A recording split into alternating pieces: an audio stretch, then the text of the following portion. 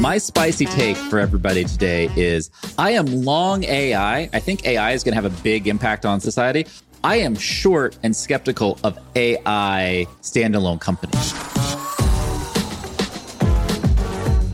Hey, welcome to another episode of Marketing Against the Grain. I'm your co-host, Kip Bodner. I am joined, as always, by Kieran Flanagan. And today we have a special guest, Steph Smith, the host of the A16Z podcast, and a person that Kieran and I are lucky enough to call a friend, is decided to come on and talk all about AI with us today. Welcome, Steph. Thanks for being here today. What's up, guys? Good to be here. Steph, you've been tweeting a lot about AI. Kieran and I have been basically trying and using all the AI tools under the sun. And we've kind of been back channeling that. Where's this all going to go? It strikes me as that AI is the glimmer of hope in tech right now because like Web3 is collapsing. It's in its trough of despair. I'm still long Web3, but that's another podcast. And, the macro recession is impacting SaaS and most of the other tech categories. And so everybody's optimistic about AI. And I guess my question to both of you is like, should we be optimistic about AI? Is it going to live up to the hype of the cycle that it's in right now? I think it's going to happen. I mean, I think we really are. I mean, if you think about what AI is, it's trained on all of the internet in many cases, or at least if we use text as an example. And it's literally taking the minds of so many people throughout time and like giving it to you at your fingertips. It's, Steve Jobs back in the day was like the computer is the bicycle of the mind. I think of AI as like the electric bicycle of the mind. I love that. You're trying to get somewhere just like you were before with the internet and Wi-Fi and a laptop, but you can get there so much more quickly and so much more effortlessly. And so, I think it's incredible that we have this at our fingertips. It will be interesting to see where many of the things that we think that humans are important for today may not be the case. So to give an example, right now, we think humans are really essential in this layer of prompting. I think in not very long, the computer is just going to do the prompting for you. As an example, you have a podcast, you want to create a sharing image. There's going to be a tool that basically transcribes your podcast. And based on that transcription, it generates your sharing image based on the transcription, not you coming up with a separate prompt. And it's going to take time to master that and refine it. But that's an example of where actually, the only human requirement there is to just upload it, click a button, right? And so I am interested to see it, but I think at the very least, it's exciting. Well, so I want to jump in right there because my spicy take for everybody today is I am long AI. I think AI is going to have a big impact on society.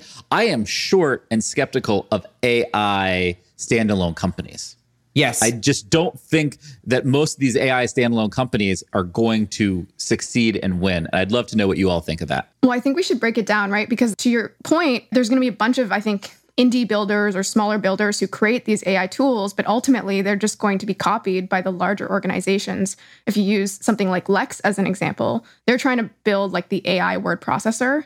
Well, ultimately they might have a little bit of a head start, but then something likely like Google Docs or Microsoft Word is just going to go and copy all of those features, and they already have the distribution. I mean, this is exactly what Microsoft did with Slack, right? They basically let Slack have several years of runway, and then they were like, oh, actually, we can reach everyone that we need to in this business audience.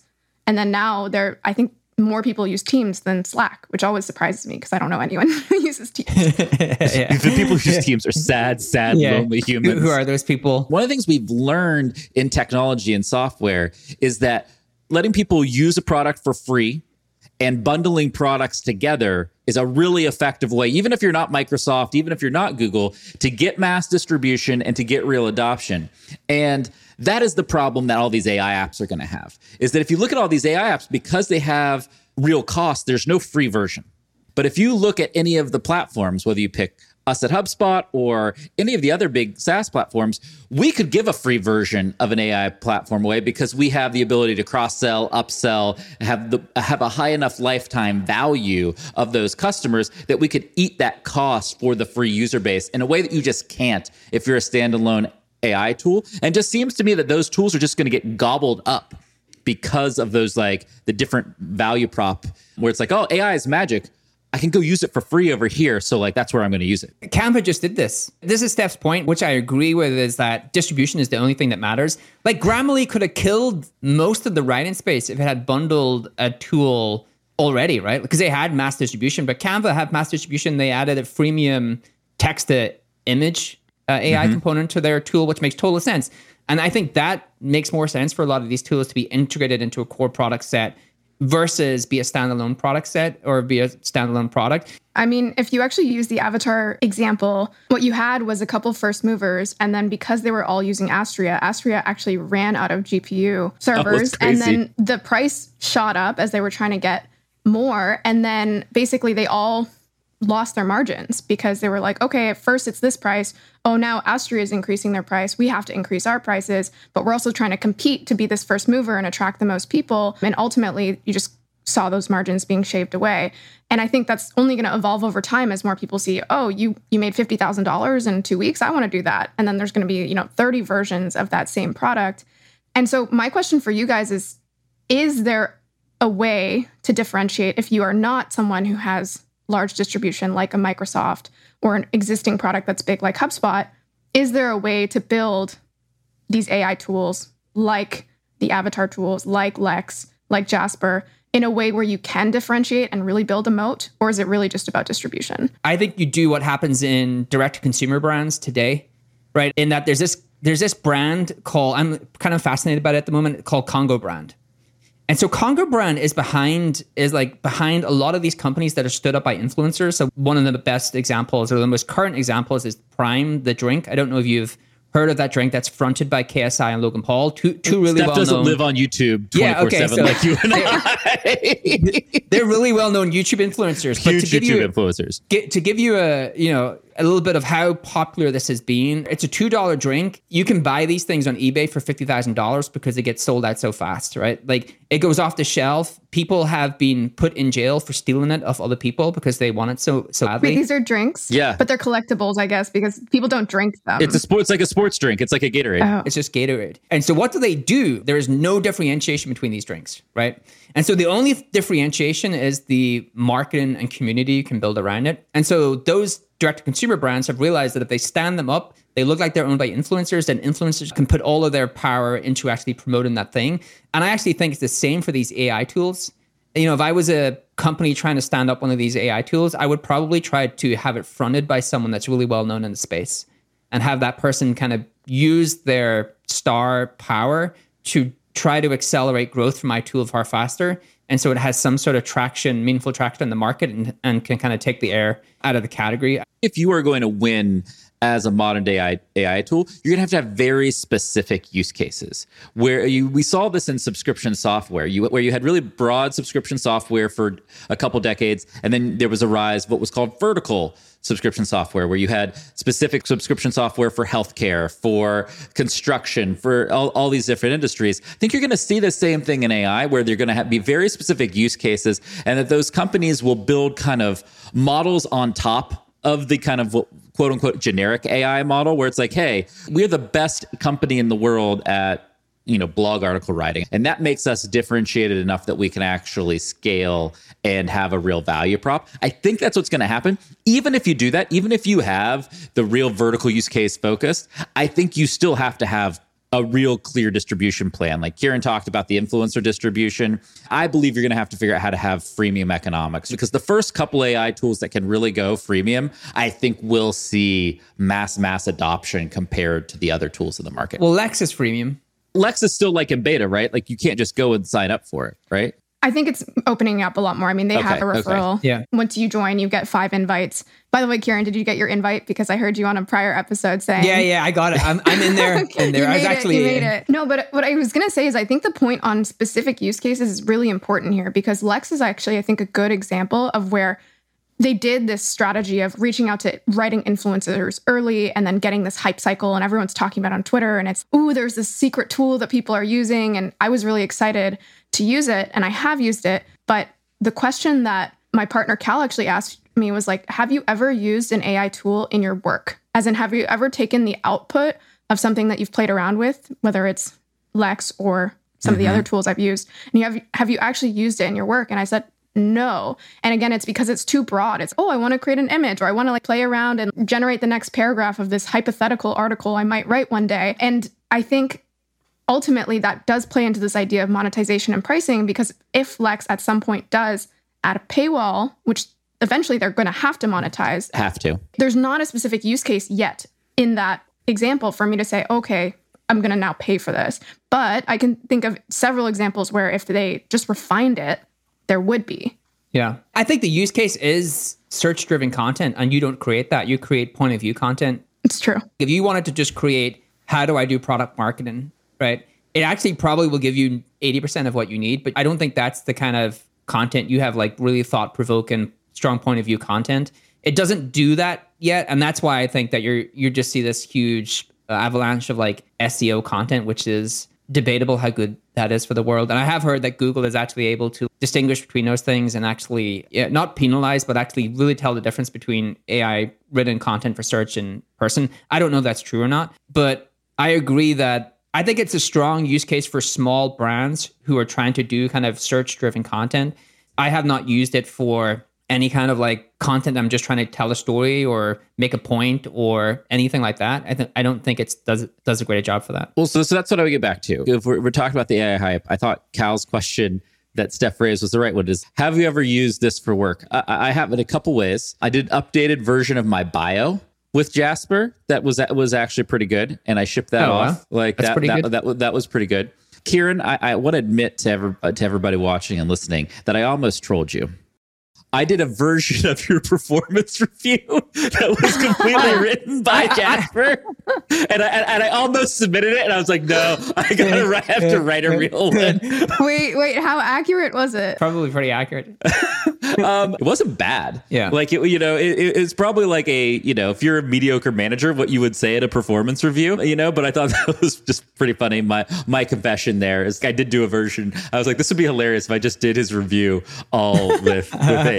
It's good, but it doesn't give you like anything in depth. The other thing that I was really curious is there's something in AI being a search engine. And one of the interesting things about the avatar space, you have this training model set coming from OpenAI or all these different places where like everyone's using the same API. But then I wonder, can you at some point upload your own data and try to augment that based upon your style of writing or based upon your imagery, which like the kind of avatars are based upon the images you upload. So I wonder if you're able to, in the future, augment the training data set with your own data to try to personalize it a little bit more towards the person or the company. Yeah, that's exactly what I've been thinking about too, because in certain cases, I'll just throw out one example. If you are someone who is an editor at a company and you need sharing images, well, you can go into OpenAI and generate some, but then they're all different colors and they don't really look uniform and they're okay, but they don't look like your brand. And so if you can actually use your brand colors and say, I need these colors, and also I'm going to train it on all of the images that we've used on our blog before, that is so much better than what exists today. And I actually think that will come.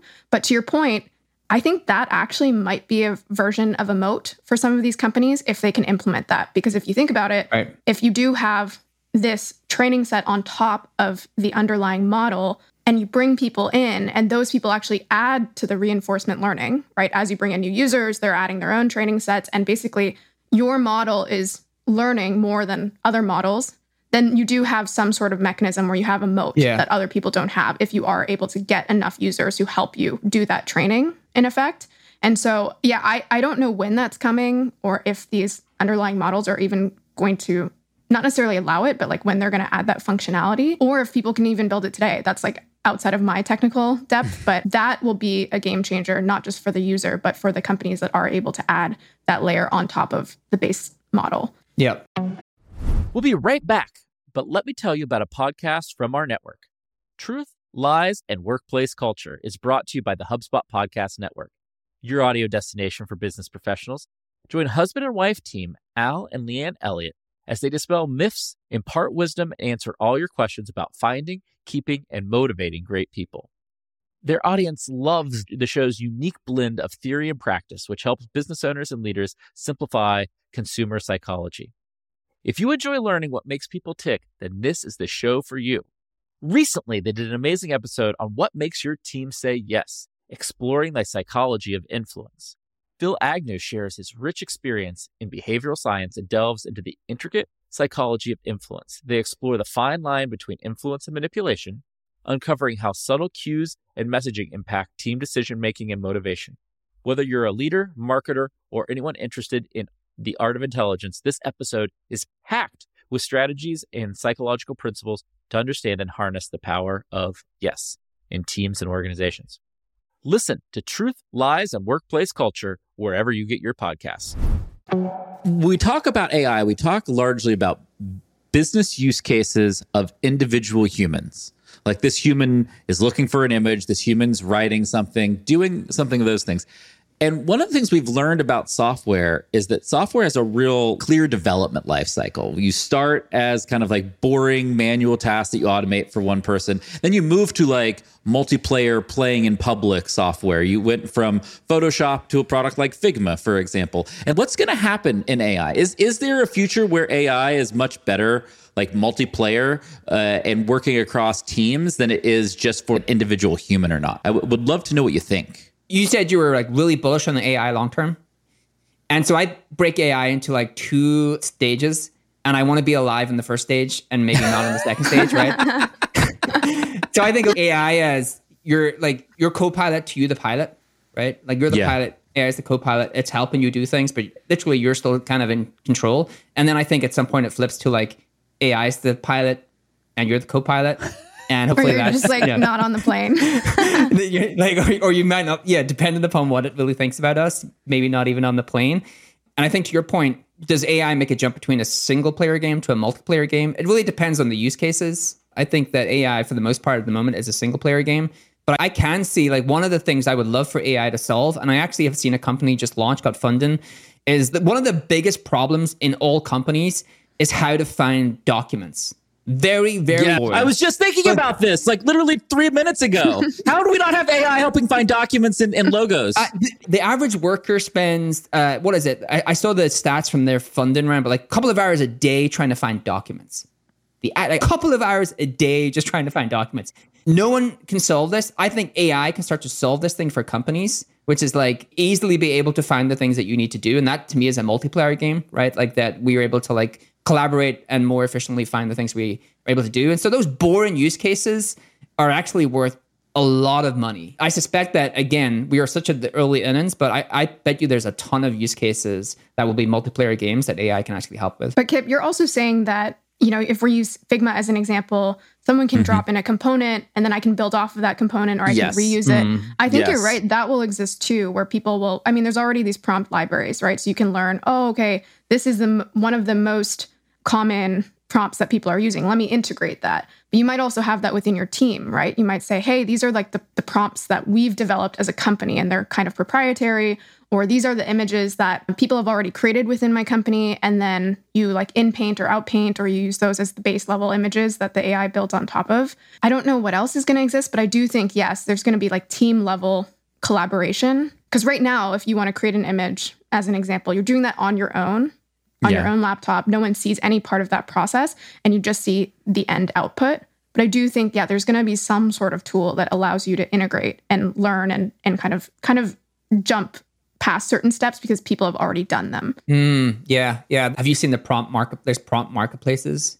So you can learn and then there's lexicaart.art. Have you seen that? That's also just like that's for Stable Diffusion, and you can just see like basically I don't know if it's all of the images created with Stable Diffusion, but a lot of them. And you can see the specific prompts and you can search by prompt. So that was actually really helpful for me in this idea of learning from other people. So I would go on there and notice, oh, okay, these are the popular prompts. But then I was trying to create this image of DNA with AI and I couldn't do it. Something about the helix just kept messing up. So it would kind of do it, but not really. And so then I went in and looked up like helix DNA, and in there, I was able to basically learn how other people, I looked at the best ones and say, oh, they integrated this, or actually, they're talking about this completely other thing that I didn't consider integrating into the prompt. This is kind of my point, right? Is that AI might be the best multiplayer technology we've ever had. And the reason it might be is because when Steph says prompts, what she's saying is like the command, the instructions that you're giving to the program, to the software, to the AI. And before, like when just humans were doing that work, all those like creative briefs, programs, instructions just lived in our heads, right? It wasn't available anywhere. Now, all of those instructions are just open and available for everybody to see. And our ability to like learn and build upon each other's work is orders of magnitudes higher than it's ever been. the optimist in me says like, that's amazing. Like that is pretty freaking incredible that we're bringing all of this layer of work that humans have done in private for centuries and millennia to the forefront, which is, to me, seems pretty amazing. I don't know if that's like me being overly optimistic or if you do think that's actually going to happen. That's humans as co-pilots, because then all the AI needs is, it just needs the data. The other thing that reminds me of, there's one of my favorite series of all time was Tim Urban's when he, from Wait by Why, when he described human evolution. And he had this really great thing where he showed humans were getting dumber, but because they were more connected, evolution was much faster. And that's what I think AI is going to do, is make those cycles even shorter. Yeah. And so you're going to start to see evolution happen at such a rapidly accelerated rate. And so I agree. I think that at some point we think we're really special for certain cases and only we can do those things. And we'll realize pretty soon that we're not so special and not needed as much. But I hope I live in the first phase where you can have like really great work-life balance and things like that, because AI is doing all of the actual hard work. So pretty sweet to me. I have a different type of question for you both in our discussion today. This episode's going to come out on the precipice of the holiday times all around the world. People are going to be gathering with their family and seeing each other. And the topic of AI is probably going to come up at a lot of those family gatherings.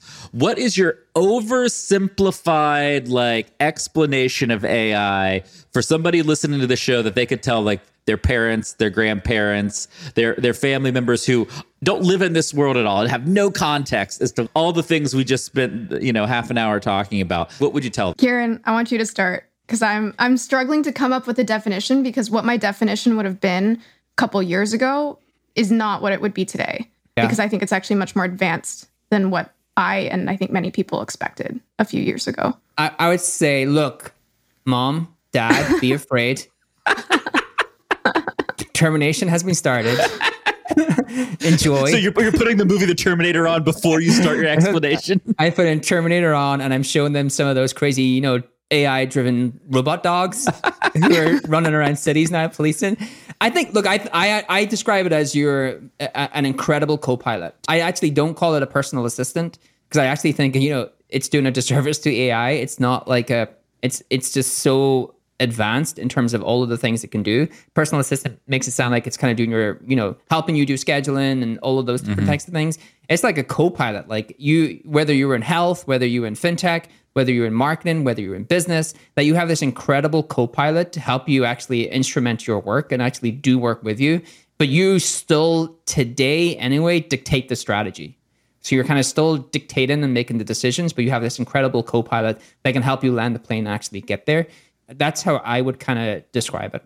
By the way, Copilot, the developer tool that's built on AI, I was listening to an interview that Stratechery did with one of the co-founders of it. And they specifically said originally they were targeting more of the pilot version of AI, where basically the AI says, hey, here's some code, and it's done. But since code is binary, if code is ever even just a little bit wrong, it won't work. So instead, they adjusted it so that they instead were a co-pilot. I think that's maybe why it's named co-pilot, where instead it just suggests things, as you're saying, Kieran. It's, hey, maybe this is like an interesting way to integrate this code. And maybe 70% of the time is good, 30% of the time it's absolutely awful, or maybe even 5% it's complete genius, where you're like, oh my gosh, I would never have thought of solving this particular problem this way. So yeah, I think that's a good way to explain it to friends and family. I will say, when I played around with the avatar tools, I was like, this is amazing. I can't believe this exists. And then I went and I posted it on Instagram, because on Twitter, everyone's freaking out. This is so exciting. And I posted on Instagram expecting my friends who are outside of this tech world to be like, oh my gosh, like equally excited. And it was total crickets. I think I had, one reaction of someone being like, surprised face or something. And I was like, really? Is no one so excited by this? Yeah. And I think that was actually a reminder that, especially for people who are deep within innovation, it's very exciting to see how quickly technology evolves. But it's also a reminder that adoption is often much slower than the innovation. Yeah. So like human habits are so rigid and inertia is a strong force. And so one example that I keep sharing is I read this article recently about a bunch of people in Japan who still use floppy disks. And I think one of their ministers literally made it his mission to rid the country of floppy disks because in 2022, they still exist. And so I think even though it's very exciting to be like, AI's here, and even today, there are very real use cases that the technology already solves. I think there's just so many people across the 7 billion on Earth that are like, they're just not going to care, or that it's going to take much longer than we expect for them to actually adopt it. Yeah, very true. Twitter is a very small subset of the world that's really dominated by like nerds, geeks, and Congrats, Elon, for buying the nerd haven of the internet. Yeah, 0% of my outside tech network use Twitter. I think that's a really good reminder. Okay, so I want to do a couple rapid fire questions before we finish up. We're sitting here a year from now doing the show again, coming back to AI. What is the biggest surprise a year from now you think we will all have as it relates to AI? Ooh, Kip, do you have one? I will start. Mine is I think we will be shocked by the lack of adoption, what we were just talking about. I think we will expect that the actual practical usage will be way further along a year from now than it actually will be in practice. I might agree. It's hard to say, but I think we probably, hopefully if marketing against the grain is still going, like we'll probably be doing the exact same thing. It'd actually be interesting to think through what about these processes will change. I think Darren's still going to be here. You two are still going to be here. You're still going to be using a recording tool. You're not going to be AI generated. Maybe you'll use some AI to generate like topic descriptions or like show notes or something like that. Maybe you'll use it for prep, but like you're still going to be here. You're still going to be doing a lot of the same things for the podcast as you are today. I think it's the standalone use cases that people do find useful right now, even though it's a small set of people, will be integrated into the platforms. I think platforms will just bolt on some of these AI features very easily and start to kind of... So does that mean you think it's going to be super mainstream? Because if Microsoft and all these people adopt it, like it's kind of counter to what I'm saying. You believe it's going to actually have a lot more mainstream adoption. I think we'll see. I think it'll just be this, just what Canva did. Yeah, we'll just integrate this into the platform. It's not going to create another hype train, but it will be easier to use as part of an existing platform you're already using, rather than having to go to all of these other different tools and using them. I think it will just be, oh, now I have this AI assistant in the CMS that I have. Now I have this ability to create images in this design platform that I already am using. So I think it'll be better integrated into existing platforms. But I don't think we're going to see like any kind of magnitude of change to the way that we operate. Except performance reviews. They're all going to be done by AI. I can't wait until AI writes my performance reviews. Oh, God, yes. Kind of in follow-up to that, what you're just saying, is the average person, is the person outside of technology, are they going to realize they're using AI? Or are they just going to realize, oh, it's just this thing does this other thing for me? Do you think AI is going to be like a thing in the mainstream consciousness? Or is it just going to be, oh, the technology I'm using is just easier? And that's cool. Do you think your mom and dad or grandpa or whatever are going to talk about AI? Or are they going to be like, oh, no, it's really cool that like it recommends these photos for me to send to you? I think you're bringing up a good point, which is that actually a lot of this is integrated into existing products already, and people have no idea that it's AI, right? Or at least they don't frame it that way. And so, when someone does a Google search, there's artificial intelligence or at least machine learning going on in the background to generate the answer. Or, Descript is a tool I use for editing. Yeah. There is machine learning happening to actually transcribe things, but also they're building a ton of new features in that will likely integrate AI, but people using the tool won't be like, oh, this is like a new thing. It's just building on top of the platform that already exists. I've been using Grammarly for years. I don't go, I love Grammarly because it has AI. I love Grammarly because it stops me looking like a moron online. But I don't think it's going to be like standalone. I need to use this AI functionality. All right, before we go, the best, most favorite AI tool you've used up to this point? I played with this tool. I don't know what it's called because have you guys seen Replicate? It's just a website where you can, there's like several models that exist on Replicate, and it basically runs the GPUs in the back end. And I found this one, it basically helps you animate from 2 prompts from one to the other. Oh, I saw that. That's sick. I saw you tweeted about it. Oh, wow. And it's not so much that has such a special use case, but it actually to me signaled how right now, we started with text to text, then it was text to image, and then it's text to video is coming. And I just think it's pretty cool to imagine that you could literally come up with an animation or a film in your head, a storyline, and then that could actually be implemented through AI. And so again, it's not so much that specific tool, but it was like, oh, like this is coming. And it was kind of exciting. That is cool. I like the prompt marketplace just because I really do think the skills are in learning how other do prompts. Like I was reading a really great article from a designer. I don't know if you've heard the story where there was a really big art competition in the US a year back, and the graphic that won was all done by AI, but someone obviously had to do the prompts to actually create the graphic, and they used multiple iterations to actually create that graphic. There was loads of controversy. And he kind of talked through how he iterated through different prompts to get to where he wanted to be. And I really think understanding how to do the prompts, I've called it coding for creatives, is the really fascinating part of AI right now. By the way, fun fact, I actually learned this from the Hustle Daily Show. Do you guys know what the most common prompt or the most frequented prompt on Stable Diffusion, what it's been? Oh, no. No. So most people would guess, I've asked a couple people this, they're like cat or something, or maybe something not safe for work. It's this guy, Greg Rutkowski, I think is his name. So it's a specific artist, and he just has this very, very detailed look that people like in his art. And so this is, probably fodder for another episode, but there is a question around, okay, these AIs are building off of existing people's work. And if they're dead, like if it's Monet, maybe that's fine. If they're alive, maybe that's fine too. But that's just like an open question as people venture into this world, because that was the most common prompt or part of a prompt. Wow. In Stable Diffusion. One that's fascinating too, I think, as technologies evolve, like in the early days, the margins are high because you don't have to pay anybody else. And then we saw with the streaming music industry, we've seen with YouTube that you then have to start paying people and having a rev share and doing licensing deals and all of these things. It seems like that's an inevitable part of the future of AI, but that is a whole nother show, and that's going to be awesome. I would love to thank Steph Smith for being here. Steph, before we leave, give a quick shout out for the pod and one of your favorite episodes that's coming up on the new pod. So if people want to find the A16Z podcast, you can find it wherever you find your podcast. It's called the A16Z podcast. And you can also find it on YouTube. Like you guys, we decided, hey, we're going to be video first. So you can search A16Z, or I think the URL is youtube.com/A16Z_video. We're working on that handle. And then in terms of episodes, so one of our upcoming episodes that people might find interesting, and we also touch on things like AI in this episode, is we had Neil Stephenson join. And if people aren't familiar, Neil Stephenson is the guy who coined the term metaverse almost exactly 30 years ago. So kind of crazy that you could see that far ahead to a degree. And in his book, Snow Crash, which is where he coined it, he also coined the term avatar, which we talked about today. And so very relevant to just consider where some of this technology might go. And that episode is dropping next week. So there's some episodes already in the feed if people want to get a head start, but that one's coming. I have that book. That is awesome. I will listen. Yeah. Awesome. Check out the A16 podcast. Please leave us a comment on YouTube or review on Apple Podcasts, and we will see you next time on Marketing Against the Grain.